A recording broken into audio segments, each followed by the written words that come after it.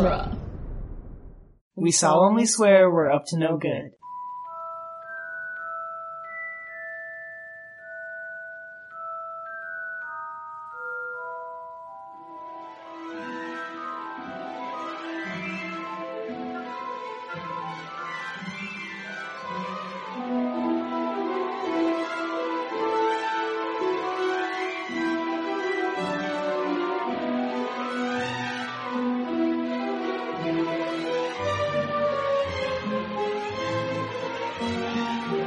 Welcome back, everybody, to Harry Potter Minute, the fan podcast where we overanalyze the Harry Potter movies one magical minute at a time. I'm Gary Roby. I'm Victoria Laguna. And we have Crystal Beth with us once more. Now I'm slurring over on my words. We have Crystal Beth with us again. Thank you for coming back, Crystal. Yay! I brought to you my excited stutter. just all this, like, too much energy and I can't get it out and, Today we're talking about minute 98 of Harry Potter and the Sorcerer's Stone. Minute 98 starts with Hedwig taking to the skies, and it ends with Hermione chastising the boys about reading. I think the first, half of this minute, actually the latter half of the last minute and the first half of this minute is all Harry and Hedwig in the snow. Yes. Which I had one note from last week, but I was like, I'll talk about it today because it fit. From yesterday, but I was like, this will fit.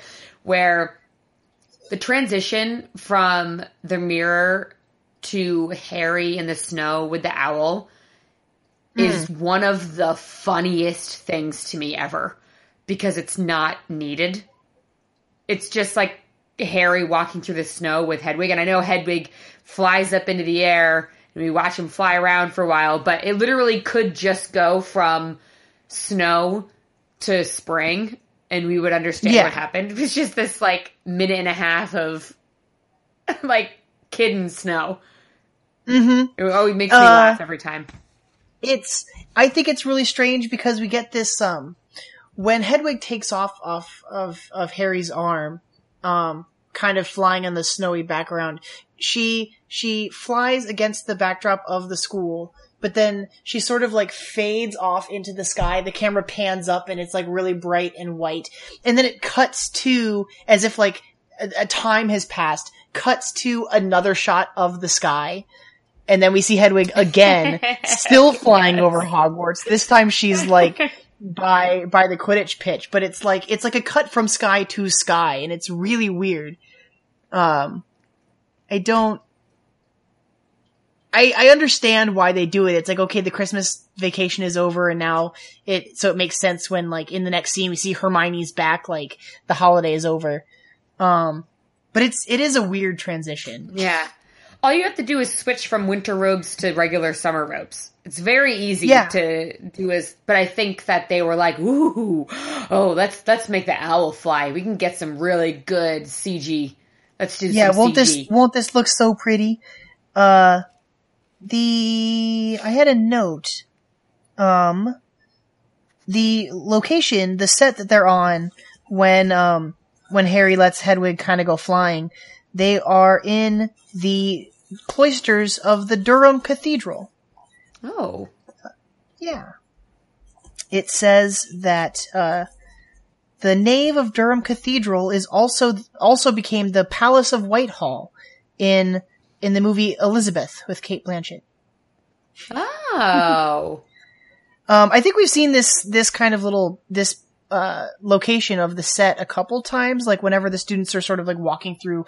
I kind of want to refer to it as the quad, but between classes, this kind of big open stone space. I like it a lot. It's very pretty.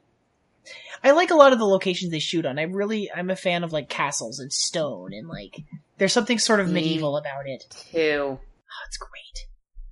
Oh, I'm going to Germany in September, and all I'm excited about doing is seeing a castle. I just want to see a castle. It's gonna be so cool. Gotta take lots of pictures. Share your castle pictures with us. I will. I'll be this could be Harry Potter. It's not, but it could be. It could be. You wouldn't know. That just made me sad. You're right. I wouldn't. Aw, I wouldn't either, so that's okay. Ugh. So then we It cut hurts. into I was jealous. the library. Sorry. No, go I was ahead. Just very jealous about people getting their letters to Hogwarts still. I still want one.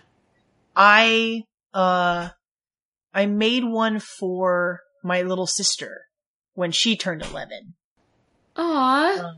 Cause there's like she's like 8 years younger than I am. And so I made her a Hogwarts letter. And then for like the rest of the year, she kept like not believing, but like play acting that she was a witch and she was gonna go to Hogwarts and that it was this whole thing and everyone else in the house were just like muggles that she was better than, and it became this whole like kind of, I think my little sister would be a Slytherin. Just say that, right? Yeah, I think that's where I was going with that. She's being kind of cocky. Yeah. Actually, no, I think it's interesting that the idea has become that like you're supposed to receive your Hogwarts letter when you turn 11. But the only reason that happens for Harry is because he wasn't allowed to get his letters. Like the Dursleys weren't letting him have his letters, so it's just a coincidence that he gets them on his birthday. But that's sort of like become the thing. It's like when you turn 11, you can either become a Pokemon trainer or you can go to Hogwarts. If that was the option, Victoria. Well, that's the only thing I could think of that also starts at when 11. You're 11. Because in the anime, like Ash is 11. 11 years old. When he goes off and starts his adventures. Off the top of my head, I can't think of any other, like... So there's only those two things that come to mind. 11-year-old momentous occasion. So those are your choices. Hogwarts or Pokemon trainer. Okay, Victoria. Hogwarts or Pokemon trainer? Oh, you're gonna ask me? Oh, yeah. That's kind of tough. If I go to Hogwarts, does that mean I'm still in the world that Pokemon exists? Are Pokemon magical creatures? Are they like fantastic beasts? They kind of are, right? Maybe. I don't know. Can you? Yeah, I guess Newt Scamanders. I'd rather have magic suitcase. Exist, so I think I would pick. I'd have to still pick Hogwarts. Oh yeah, me too. I would pick Hogwarts for sure. Newt Scamander's case is like a Pokeball. A Pokeball. It's bigger on the inside. big. It's bigger, and there's an environment in there. For them to be able to live. Mm-hmm. So there you go. He's the best Pokemon trainer. He'd be a professor. Newt Scamander can catch them all. He can catch them all. He'll catch them all. He'd be a great... Picking between the two the is hard. There was. I would love to be a Pokemon trainer. Mm-hmm. So many cute... But I gotta go to Hogwarts. Yeah. But also, mutants and X-Men. They kind of get their powers at all ages, so there's 11-year-olds that get it too. I always sort of assumed that mutants getting their powers was kind of like a puberty thing. I mean, or that's a traumatic event. Yes. It's like Jean Grey. Yeah, Jean Grey's kicked in. Yeah. Right, she gets hit by a car. Interesting.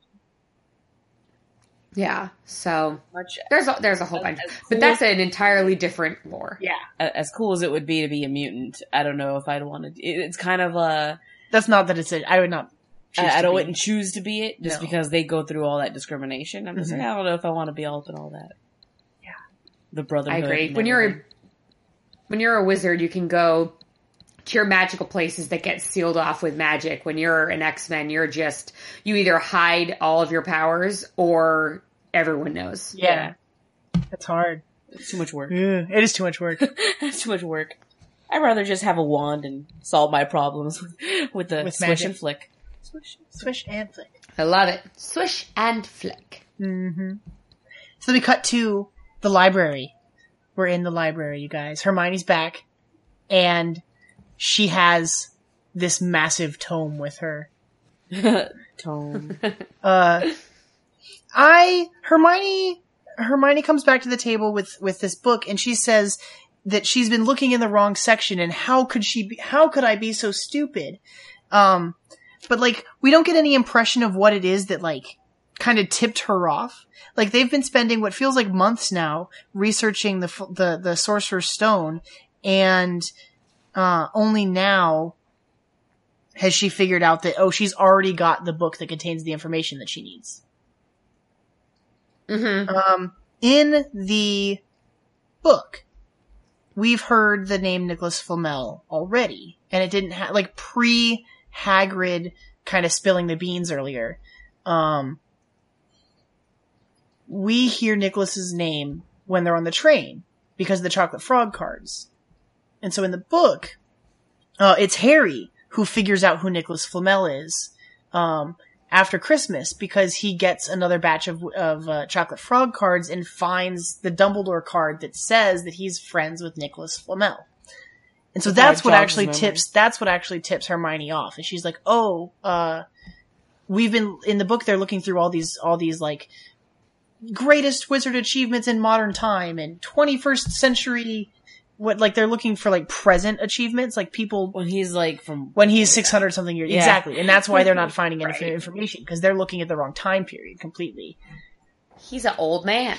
Very old man. Not as old as Yoda, but still old. He's getting up there. I am sad that we don't actually get to see Nicholas Flamel at any point in the series. No, not at all.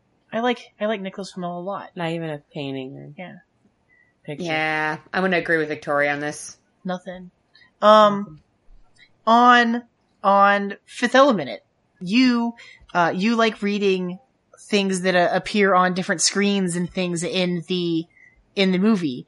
Yes. Which I really enjoy listening to you do. It makes me very happy. Over here, I've been reading anytime we see like a paper on screen with text. I read the Daily Prophet paper when we saw it earlier. I wrote down what the page of the book Hermione turns to says. And great. It falls across 2 minutes, and she actually reads the whole line. I think she reads the whole bit.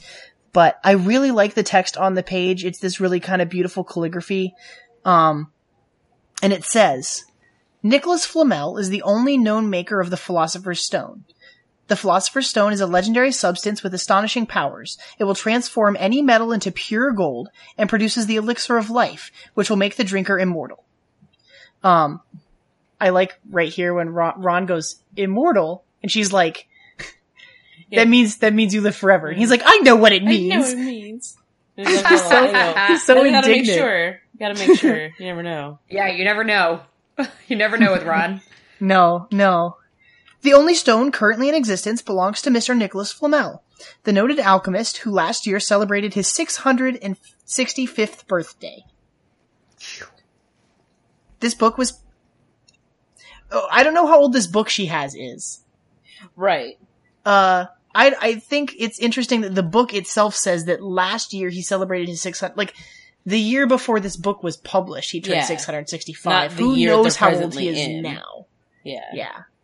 Right. I wonder if they have a magic, like if this was written by wizards about wizards for wizards, if it's maybe like coding, like how you could do computer code where the date will change when you need it to change. I wonder if they have a spell that, if they write a date on a certain page in a certain book in a certain year, the ink knows to change as each year goes by. You know, I was kind of thinking about that as I was taking my notes, and I don't see why not. I feel like I feel like anything is possible theoretically. It's like with textbooks, like wouldn't it be really handy instead of making another edition of a textbook? Print a new edition like every time. Print just update it. There's like changes. Did we talk about this already? There could be like a master copy somewhere. Yeah. Someone revises the master copy and it changes, auto edits everything else. That would be wonderful. That would be wonderful. That would be amazing. I feel like that came up at some point in the past on the show. Yes. I don't remember when. Or why. Yeah. I don't know. We've done a lot of minutes, you guys. Yeah, you have. When Hermione comes to the table, I skipped it because I wanted to read the page, but when Hermione comes and sets the book down, she says that she checked this book out a couple of weeks ago for some light reading, and then she drops this book on the table, and it is the heaviest. Oh, the impact is amazing. And then Ron goes, "This is light?" And her glare. She gives him this glare like... It is... Like, shut up. So good. It is so. I wrote in my Best notes, glare. such tood. Mm-hmm. Like, you know, like them as a married couple, that glare is like, oh, dang it. Like, Oh, you know you screwed up. like you're in trouble. You're in the doghouse. Yep. Sleeping on the couch. Aw, Ron. He's gonna know that look well. Oh, sure. Oh, sure. I really dig it. I like sassy Hermione. I love that look. Me too. The digital copy that we've been following along on when actually doing the minutes is a UK edition, so it's Philosopher's Stone in the book, and she reads it as Philosopher's Stone. They recorded this twice for the two different editions, literally just for the difference in word, philosopher and sorcerer. I too have the British version of the movie. Nice. Yeah, we caught that. I didn't notice until we started doing this minute by minute, and the title card happened in the first week, at the end of the first week, and I was like, oh, Philosopher's Stone. Like, didn't even realize. Doesn't it make you feel fancy though? It does. I felt real fancy when I realized. I went to this little used bookstore recently, and I found a hardcover copy of Harry Potter and the Philosopher's Stone, and I had to buy it. Yeah, you did. I had to. It's one of my favorite things that I have right now. Even the text, not only do they re-record this so that she says Sorcerer's Stone versus Philosopher's Stone, but when you see the text on the page in the two different editions, the text on the page is different. Just the word sorcerer for philosopher. And they must have, I don't think that they rewrote this twice. It looks like they sort of like went in and just digitally like put the new word on top of the old one. Digital whiteout. Yeah. Yeah, it kind of feels like that. They just Digital whited it out whiteout. and changed it. Just changed it just to make it look, I really do love the like text on the page. I think it looks really beautiful. I like the parchment that it's printed on. The graphic designer, who's responsible for all of the like the letters and pamphlets and like, all those sort of design things, the Marauders map later on. Her name is Miraphora Mina. And, we've talked about her before, but she, I think that all of the, kind of text that we see in like places like this is always really beautiful. I think it's cool. I like it. Yeah, I think it's really cool too. I also really like on the pages of the book, the little rectangles of color that are on it.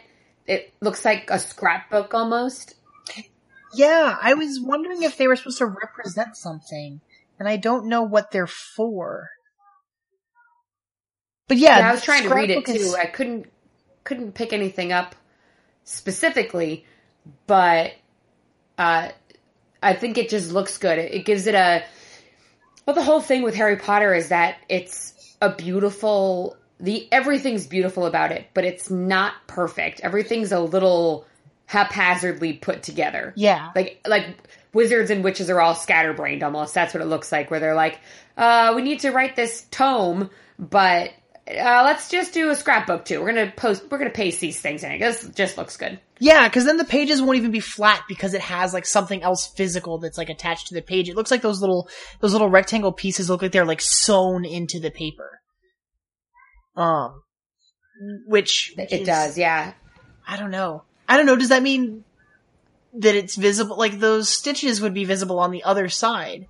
The idea of, I don't know, the book looks really thick, but it doesn't actually look particularly long. Like it doesn't look like it's not like hundreds of pages. It's just, it's got a lot of things like this that are like ingrained within the paper as well. It's weird. Yes, I like it. I wish I could do art like that, like something that's beautiful and cluttered. If I try to do that, it just looks cluttered. Yes.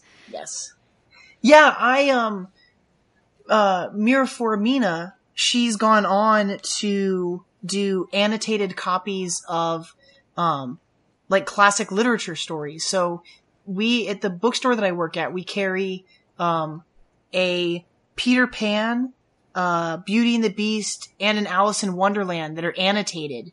by her and her like working partner, and they are all very beautiful. And they have these, they have pages that fold out so that they have different flyers and things that are added to it. Like, it's really detailed, and I find it fascinating. That's great. And those are books you said? Yeah, those are books that we carry. They're, the company, or the name that it's under is like Mina Lima, because it's Mirafora Mina and Eduardo Lima, I think is his name. It's like their partner working on them. And so the two of them have been like putting out a couple of these like annotated books. I think there's only the 3 of them so far. And then I have a Harry Potter, like behind the scenes, like, film wizardry book that is also, full of stuff of hers too. So it's got like, different pamphlets that pull out. So it's got some of the like the orders that Umbridge puts up, and it's got a copy of the map, and it's got like things like flyers, for different moments in the movies, which I think are really great.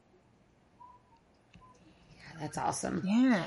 I love books. I would just surround myself with them if I could. Me too. You should see just like the piles of stuff that I have around my apartment. It's not healthy. It's very cluttered. That's awesome. It's very cluttered. We had to, because we have so many books and so many comic books and so little space in our tiny New York apartment that we had to put our bookshelves up along the top of our ceiling. Wow. So we have books that just circle the top of our apartment, and then a couple shelves underneath them that are raised up off the ground, like at neck and chest height. I kind of like that. That's cool. Yeah. Yeah, we made them ourselves. I really like them too. I'll send you a picture. Do it. I'm into it.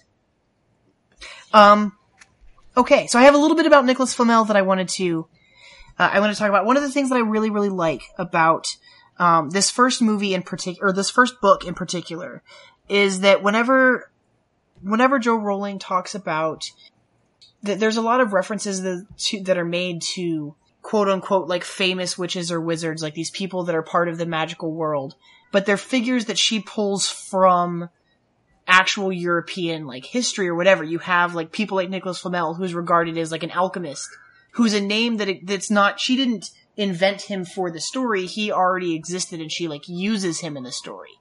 There's a couple examples we talked about back when we got the wizarding cards from the Chocolate Frogs earlier in the movie. But Nicholas Flamel was a scribe and a bookseller in France in the 1300s.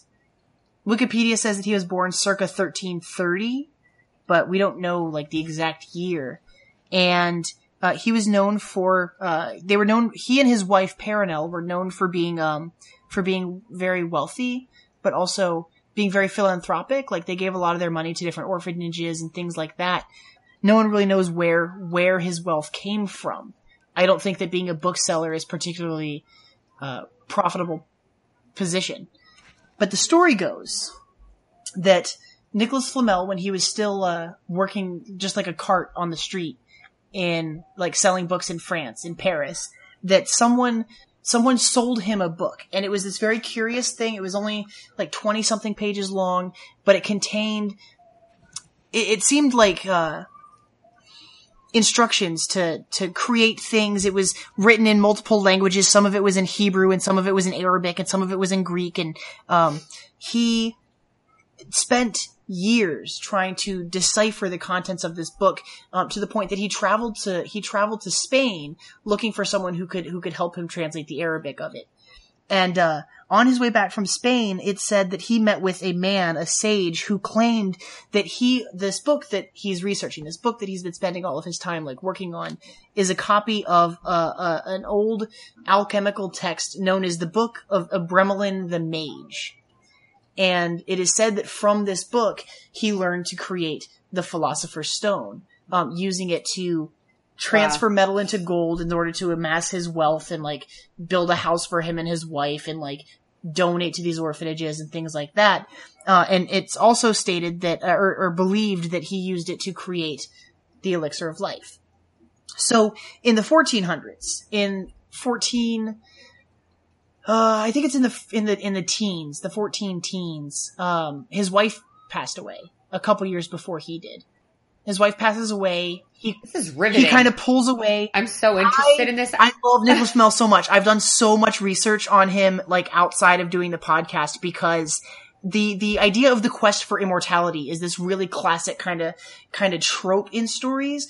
But I love when stuff like this intersects with the real world, because there are documents about Nicholas Flamel. He was a real person. You can visit his house in France. There are streets that are named for him and his wife.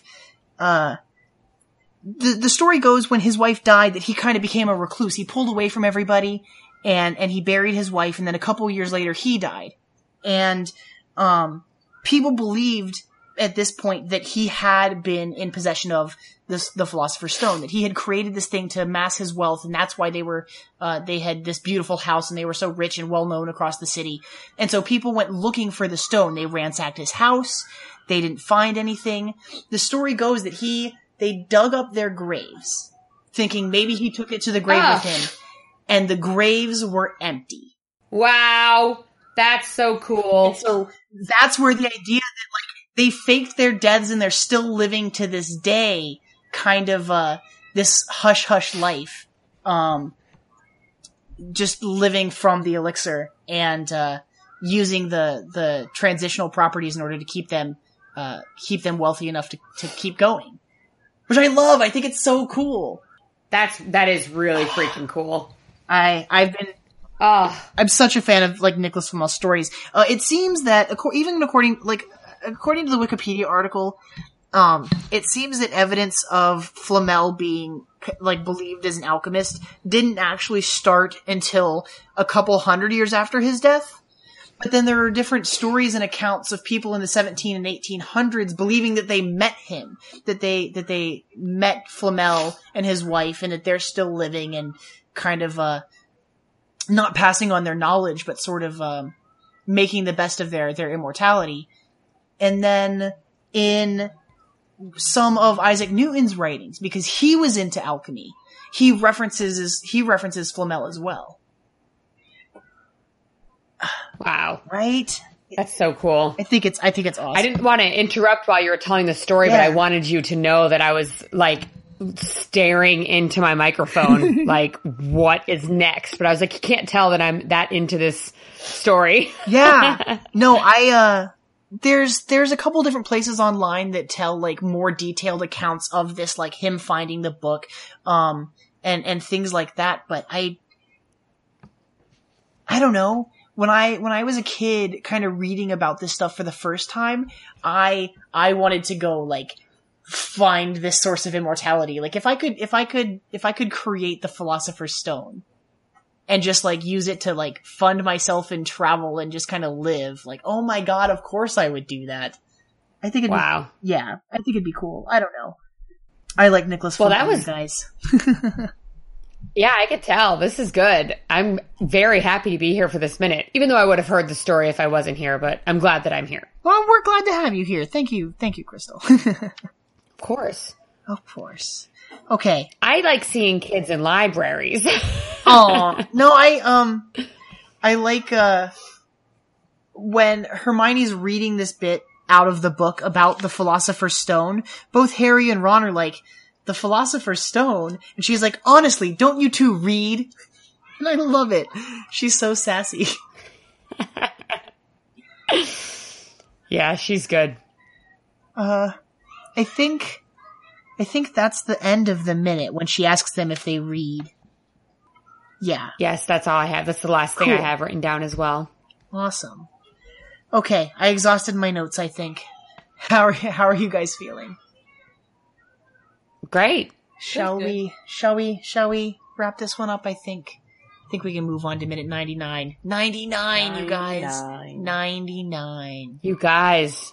Ballers. Right? Look how far we are into this. It's amazing. I feel like we just started not that long ago. It's been 99 problems, but a witch ain't one. Oh my god, Victoria. I had to. I'm sorry. That was good. Sorry. High five. You said that so deadpan. I was like, what are you doing right now? Right? I almost missed it. I was looking at my notes No one's for the gonna next notice. minute, and then People, it'll go by and That's we'll be like, so wait a funny. minute. Did she just say that? Like, There are things, Yes, I there, did. sometimes you mutter, and then I'll be like editing later after the conversation and just like laughing so hard at something you said you'll that I notice missed. something I said that no one else noticed at the time. Because I said it under my breath and So didn't necessarily mean for anyone to listen to it. It was great. I feel like I'm always forgetting that I'm being recorded. And Yeah. just exactly how much of it can be picked up. Mhm. And I do tend to talk a lot under my breath, and I do mutter a lot. And I've done that always. Gotten me in trouble in the past. And but now the That's problem so is it being funny. recorded and you editing. Now you I get to hear I it get all. messages every once in a while that's like, oh my god, Victoria, I you can't said the believe you said funniest this. thing. I'm just like, what? I don't even remember what you're talking about. And I never know what he's talking about. Fine. yeah, That's that how it happens is. with guests too. said Your gears are going, you're listening, and you're like, you think you're listening good or well, and then I'll be editing, and I'll hear something really funny that my guest said, but I talk over what they say. And while I'm editing, I will full on silence my voice so you can hear what they say. I just take my voice right out, and I'll like add in a laugh if I have to, but I don't usually have to, because usually it's usually already there because I hear them afterwards. But I will take out anything I say that covers up a guest's hilarious thing, because I hate that I miss it. Yeah, absolutely. Editing can be a thing of wonder sometimes. Oh yeah. Okay. That was everything I had for minute 98. Crystal, why don't you let everyone know where to find you? Sure thing. You can follow me on Twitter or any social media at The Crystal Beth. And you can listen to my minute podcast about the Fifth Element called The Fifth Element on iTunes. And I also have a video game podcast called Unlimited Lives Radio that is also on iTunes. And we also stream that live on Twitch, twitch.tv/Unlimited Lives Radio every Thursday at 6. That's awesome. I love that you're at The Crystal Beth. Yeah. I very deliberately, my Twitter handle is The Gary Roby, but I did that cause I'm a junior, and my dad also has Twitter, and I was like, no, I don't want to be Gary Roby Jr. That's weird. So I'm The Gary Roby. You are exactly. Yeah. Make no confusion. If people are listening to this podcast, I'm the one they're looking for, not my dad. I'm not sure what they'd be getting if they found your dad. I don't, Be like, wait, why is he tweeting about whatever he's tweeting whatever? about. Yeah. My dad doesn't What tweet does that your often. dad tweet about? Wait a minute, I'm surprised. My that dad your has, a Twitter. I guess I could plug my dad's stuff on the top. My dad Right? has, Yeah, he's an interesting guy, right? yeah, my dad has a, Christian, like, merch store called Missing Piece Cafe that he's got, like, a Twitter account that he uses. I don't know if he's got, like, a personal account of his own name or not. Interesting. Yeah, I don't know if you did at Gary Roby if it would be my dad. That'd be weird. I've never looked, actually. I don't know. There you go. If you want some Christian merch, Yeah, I guess so. Go check go that find out. Gary's dad. Yeah, go find my dad. All right. Tell him Gary sent you. What are you? Stop that. What are you doing? I'm gonna wrap it. Okay. All right. If you guys breaking it. haven't gotten enough of Victoria and I, we do a weekend edition on Patreon called The Quibbler. That's Harry Potter Minute on Patreon. We do The Quibbler every weekend, and then we have a couple other shows that we've been kind of doing sporadically. Right. Yeah. I Nerd That, which is one where we kind of talk about the things that we've been watching and reading, and we started a new segment where we're introducing each other to movies that we've never seen. So last week, Victoria introduced me to, I'd never seen Fight Club before, so I watched Fight Club for the first time, start to finish. That was fun. I think Gary's gonna make me watch Spy Kids. I think I am going to make you watch Spy Kids. As you can tell, I'm so enthused. It's so good. It came out the same year that this movie did. Come on, Victoria. But Did what a it difference. really? Yeah, they both came out in 2001. But what a difference. Oh, sure. Yeah, what a difference. Oh my gosh. I did not even realize that. I loved Spy Kids. But that does not seem like even the same decade. Yeah, really they're very doesn't. different. It sounds like, I'm wait pretty a sure. minute. I'm pretty sure. I could be totally wrong about that, but I think I looked this up the other day when we talked about That's it. hilarious. Yeah. And scary. So if you guys want to hear that, go check us out on Patreon. All right, and join us tomorrow. Yeah, 2001. For minute 99. Mischief Mischief managed.